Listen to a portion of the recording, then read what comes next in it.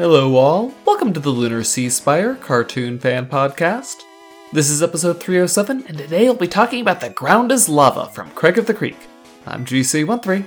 And I'm David. So they actually have an entire video game of The Ground is Lava now. You don't even need to imagine with your friends at the playground anymore. Kids these days need to watch the episode and be inspired by the game to play in real life. I mean, is this where we're at, though, that kids don't know and we're having to teach them these traditions? Whatever. I'll take it. Any medium. This is definitely an episode that I think just somehow is universal to at least every... I don't know, this is a very, American kid game. I definitely grew up playing The Ground is Lava. I don't know how we all knew about it. Maybe 40 years ago there was a cartoon that also taught every kid about The Ground is Lava, but I definitely remember it. But there was something really weird about this episode. We've talked about how Craig of the Creek has an unspoken commitment, or at least as far as I know, it's unspoken. I don't think the creators have spoken to this before, that whatever the kids are doing that day, whatever pretend world they're in, we never actually cut to showing that they are playing pretend, right? It's a full commitment to the reality of their imagination. And this episode doesn't do that. It actually cuts away, and I found that really interesting. Yeah, they're breaking kayfabe. They're killing the business. Yeah, but so is this the first time that you've ever seen this happen in this show? It's the first time I can recall. I mean, it certainly would have cheapened, say, The Boy from 3030, had they gone this route. I did have a negative reaction when it first happened, which is that they're just on the playground and we see the kids writhing around on the pavement, not actually burning in lava. Which, at first I was like, well, maybe they had to do that because the censors saw the kid on the swing set swing through the lava and come out a skeleton, and maybe just the theme was too intense, right? Lava's an intense thing. So, maybe there's some standards and practices in there. That was a possibility, because when I'm looking at it, I'm like, wow, this is a really brutal episode. And then, right after that, they cut to the, kids just sitting at, oh, stop tickling me. And it's like, oh, okay. Maybe it's not a brutal episode after all. Right. I mean, I think that very well could have played a part in it. Yeah, I have my own theory. Well, so hear me out. I think that Jessica, because we have to establish what it means to, be not playing.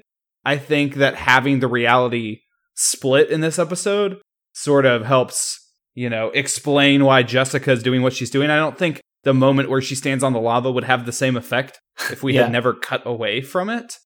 So I think that plays a role. That was kind of my thought, that in this episode they had to show the dichotomy between their imagination and the real world because Jessica not playing was such an important part of the episode. Right. I do think it does something else as well, which is whether or not it's entirely relevant specifically to this episode. At some point, showing the kids actually play acting from, what would be the regular world's perspective kind of gives us an idea of just how committed, children are to playing pretend. That's what struck me is I just suddenly remembered, quote, playing pretend as a kid, 4 or 5 years old. And you just legitimately follow the rules to the T. And, Craig is screaming, and him and Kelsey are truly terrified to, they're Craig's motivated to, quote, save his sister, right? Even though in reality, he shouldn't feel actually, that much of a reason to do so, right? If they were just playing a game. And, that the ending, right? He leaps forward and jumps, Olympian distance to save his sister. All that commitment is, I guess, made a little funnier and a little more real, a little more personal by cutting away. So definitely, hopefully the only time they make this choice, though, I don't really want to see this become regular. Because also, it's just, you can't really do that joke more than once, right? Oh, something extreme's happening, and then you cut away, and it's, not actually extreme. I mean, the joke seems to work fairly well in other cartoons. Did that ever get old in Rugrats? Well, I don't remember that much anymore. Is that basically what Rugrats did? See, my perspective as a kid when I watched Rugrats I was like, maybe 7, 8, 9 years old, and I was just frustrated with the babies. I was like, they don't get it. They are ruining their parents' lives. Yeah, you should rewatch Rugrats. They do that a lot where the babies are having a pretend sequence, and then it'll cut back to the parents watching them, like out the window while they're distracted with something else, and it's like, oh, look, the kids are running around at the backyard again. Yeah, I mean, I don't know. I guess that's like the premise of Rugrats. But are we sure it didn't get old on Rugrats? I don't know. I guess actually Rugrats was kind of like the SpongeBob of its day. Yeah. It was just a network king. I mean, that was back when Nickelodeon was still producing like movies. I think Rugrats got 2 in theaters movies. So that's kind of crazy. Heavy hitter. Yeah. A thought that I had based on how happy he was to get out of the game. For the first time, I thought that, did JP send Bobby first because he intended to get himself out after that? Ooh, that feels very in character with JP, doesn't it? Like he's just ready to take a nap in the grass, but play around a bit. A dirt nap, no less. But then I watched it, but it was Bobby who accidentally put the shoe up, so either JP just saw an excuse and went for it, maybe he was gonna fall on his butt instead, or maybe he didn't plan on it after all, who knows? I don't know. It was a very, very convenient mistake to have been made.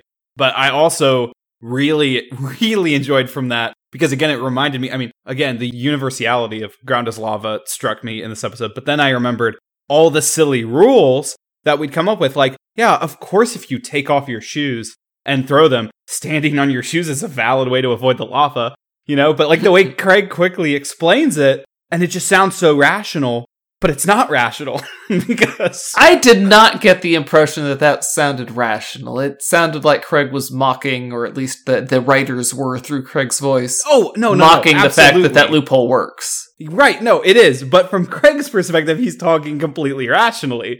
And I really enjoyed that. The same with then how they, kind of broke that apart a bit when the treehouse fell and they're standing on a wooden plank and Kelsey's like, isn't this wood plank gonna catch on fire? It was very much like the SpongeBob, curse you, like, Kelsey! Aren't we under water? How could there be a fire if we're under water? Yeah. But also, okay, we talk about the dangers of the creek. Those kids fell out of a freaking tree. This, quote, 5-star treehouse collapsed because of how many kids went in there. Like, these kids' antics put them in serious danger. They should have gotten hurt, but, maybe the lava padded their fall. I don't know. Well, David, the important thing is family and friendship, honesty, values, and no one got arrested. Thanks, Mr. Universe. No one can ignore the universe. I think this episode was great and simple and, had a little bit of sibling lesson, but honestly, it was couched in enough meta humor that it wasn't quite a feel good lessony moment, Craig thinks his sister doesn't understand character design, and he basically puts his relationship with his sister over his feelings about the need to stay true to, the character that you create. I think the artists on the show were actually having a very interesting thing there, because, when JP and Kelsey both go to add to Extra Tall Paul, it's like, oh, hey, I'm going to add this, and I'm going to add this, and they're like, oh yeah, all we see of it is that, oh yeah, he still looks nice. And then she goes on to add her third arm, and we're like, oh, of course that's ridiculous. But then we zoom out as she says, but he already looks stupid, or I can't remember how she phrased it, but yeah, you see that Kelsey and JP are in the process of ruining Extra Tall Paul, so why shouldn't she get to help ruin him? Yeah, Craig, maybe he didn't have the perspective. He was stuck in the design room, and then when an external influence came in, he just immediately... There's just an advocacy for simplicity in design there, I think. Absolutely. Just keep him tall. You don't want to over-design a character. I remember that Yahtzee from Zero Punctuation likes to talk about characters, especially in JRPGs, as though some concept artist started drawing him and then never stopped.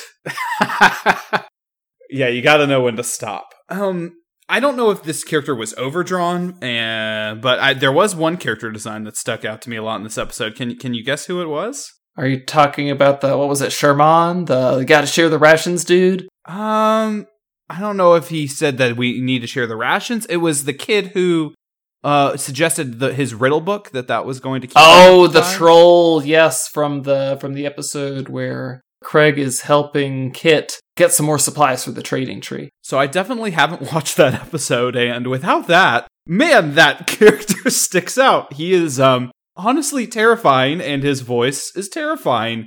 So mission accomplished that he's called the troll. Yeah, this is a kid who, the way he likes to play at the creek is to hide under bridges and asking people to solve riddles, which he has his book full of riddles, and they just brought him back. Everyone loves a callback. Yeah, well, I don't know. I think Craig of the Creek is a show that it's definitely, I think I'm experiencing it in one of the intended ways, which is to not just watch every episode sequentially. And, it's really funny to be thrown off like this, because I was like, man, that kid is just the color palette, right? He just sticks out so much because he's, more like a kind of grimy yellow. That's the general aesthetic between his hair and his teeth and his eyes. And I was like, is this kid okay? Not a lot of sunlight under bridges. No, very much, I guess are they going for jaundiced? A jaundiced look there? No, he's way too pale for that. I guess. He just looks generally sickly. Yeah, generally sickly. But I think some sunlight would help break up the scary yellow everywhere. Especially his eyes. He looks like he's on drugs. That's what my initial note said. I was like, bring up drug kid. So, hopefully the kids are not doing anything like that. You never know what you're going to find under those bridges. So they did have, I always think what's going to date a cartoon, and it's always meme moments. I still appreciate the kid that dabs right before getting lava'd, but I can't believe that they missed the opportunity with Termon yelling amateurs, because it was just a great I couldn't believe that he didn't just look at them and, that the kids didn't go, what did you say? And then that he would go back and say, amateurs! No, but I liked the whole nobody dabs anymore. Yeah, at least they put into the writing that they already knew the joke was dated. That's always a, advantage you can have. I don't know, some jokes are simple enough that I feel like they stand the test of time. Like Steven having his phone in episode 4 Together Breakfast, and his phone breaks. Well, Garnet breaks his phone, and he just screams, my apps. That's, just saying my apps is a great, it's timely, smartphones, but it's a joke that just keeps going. I think it's simple enough. Dabbing, though, if someone's watching this cartoon in 20 years, will they immediately laugh the same way I did? Probably not, but maybe they'll be in on the joke once some other kid calls them out on it. So that's a smart enough thing to do. Talking about phone-related jokes, I like in OKKO, I will always like him ducks into the payphone booth, which is labeled as a changing room, and KO's like, what's this? As he looks up the phone and then pulls out his smartphone to make some phone calls. Yeah, that's perfect. And that joke will only get funnier over time as payphones recede further and further into memory. Yeah, I mean, I only walk past abandoned. Well, it's even crazy that there are any abandoned ones still where I live downtown, but there are some still. They're just kind of ripped apart looking, though. I don't think you can actually put any coins in them. Some of them are labeled like 10 cents, though. It's just crazy. Wow. Dimes. Carrying around dimes like Mr. Krabs. And putting them in. Well, he wouldn't be putting them in. He would have a drawstring. He would be fishing them out. Yeah. But how many more cartoons can we get in here? I think we've only referenced 6 external cartoons so far, but if we keep going, it might be a record for a podcast episode. Oh, here. I have a movie and a video game to add to this, because I liked all right. when JP was going down into the lava, he did the thumbs up like the Terminator from Terminator, and much more recently you're right. Doom Guy from Doom 2016.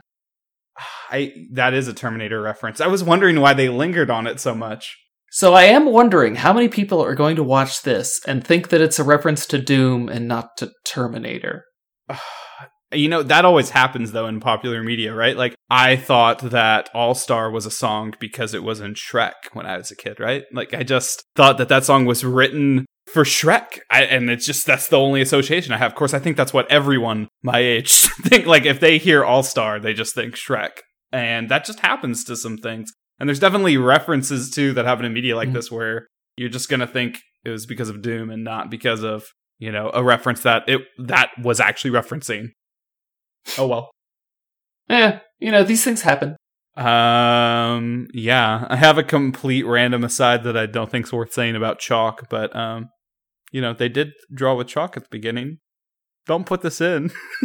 I just haven't. I was Chalk like, zone. there's time. Yeah, we can talk about the chalk because chalk zone. They should do. Oh man, with the Why didn't they do a Chalk Zone reference? Here's the thing: Craig of the Creek, a show like Craig of the Creek, has the opportunity to do a crossover anytime, as long as it's in the realm of imagination. And Craig already clearly watches shows like Little Butler on his TV, and there's some kind of shared television universe between Craig of the Creek and Steven Universe and such.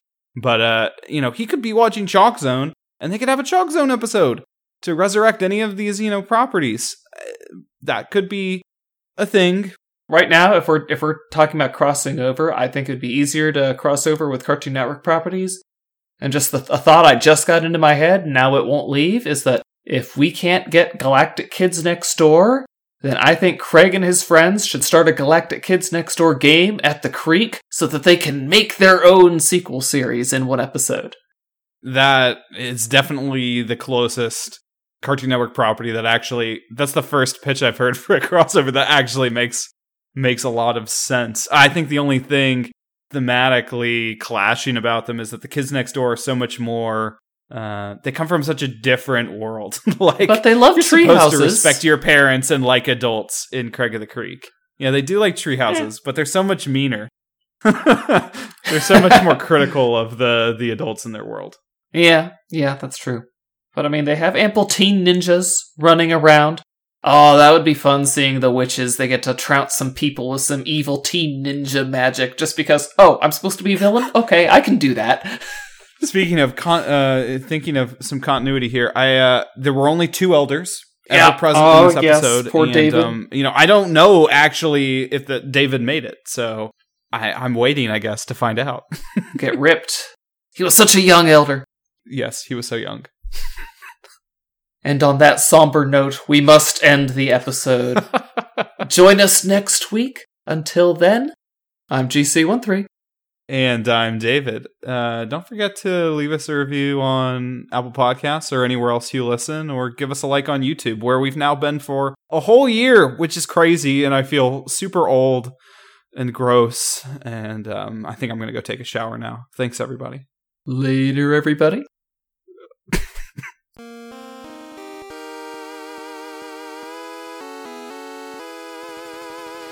Our opening and closing music is by Mark Soto. For more cartoon-related content, please visit lunarseaspire.com.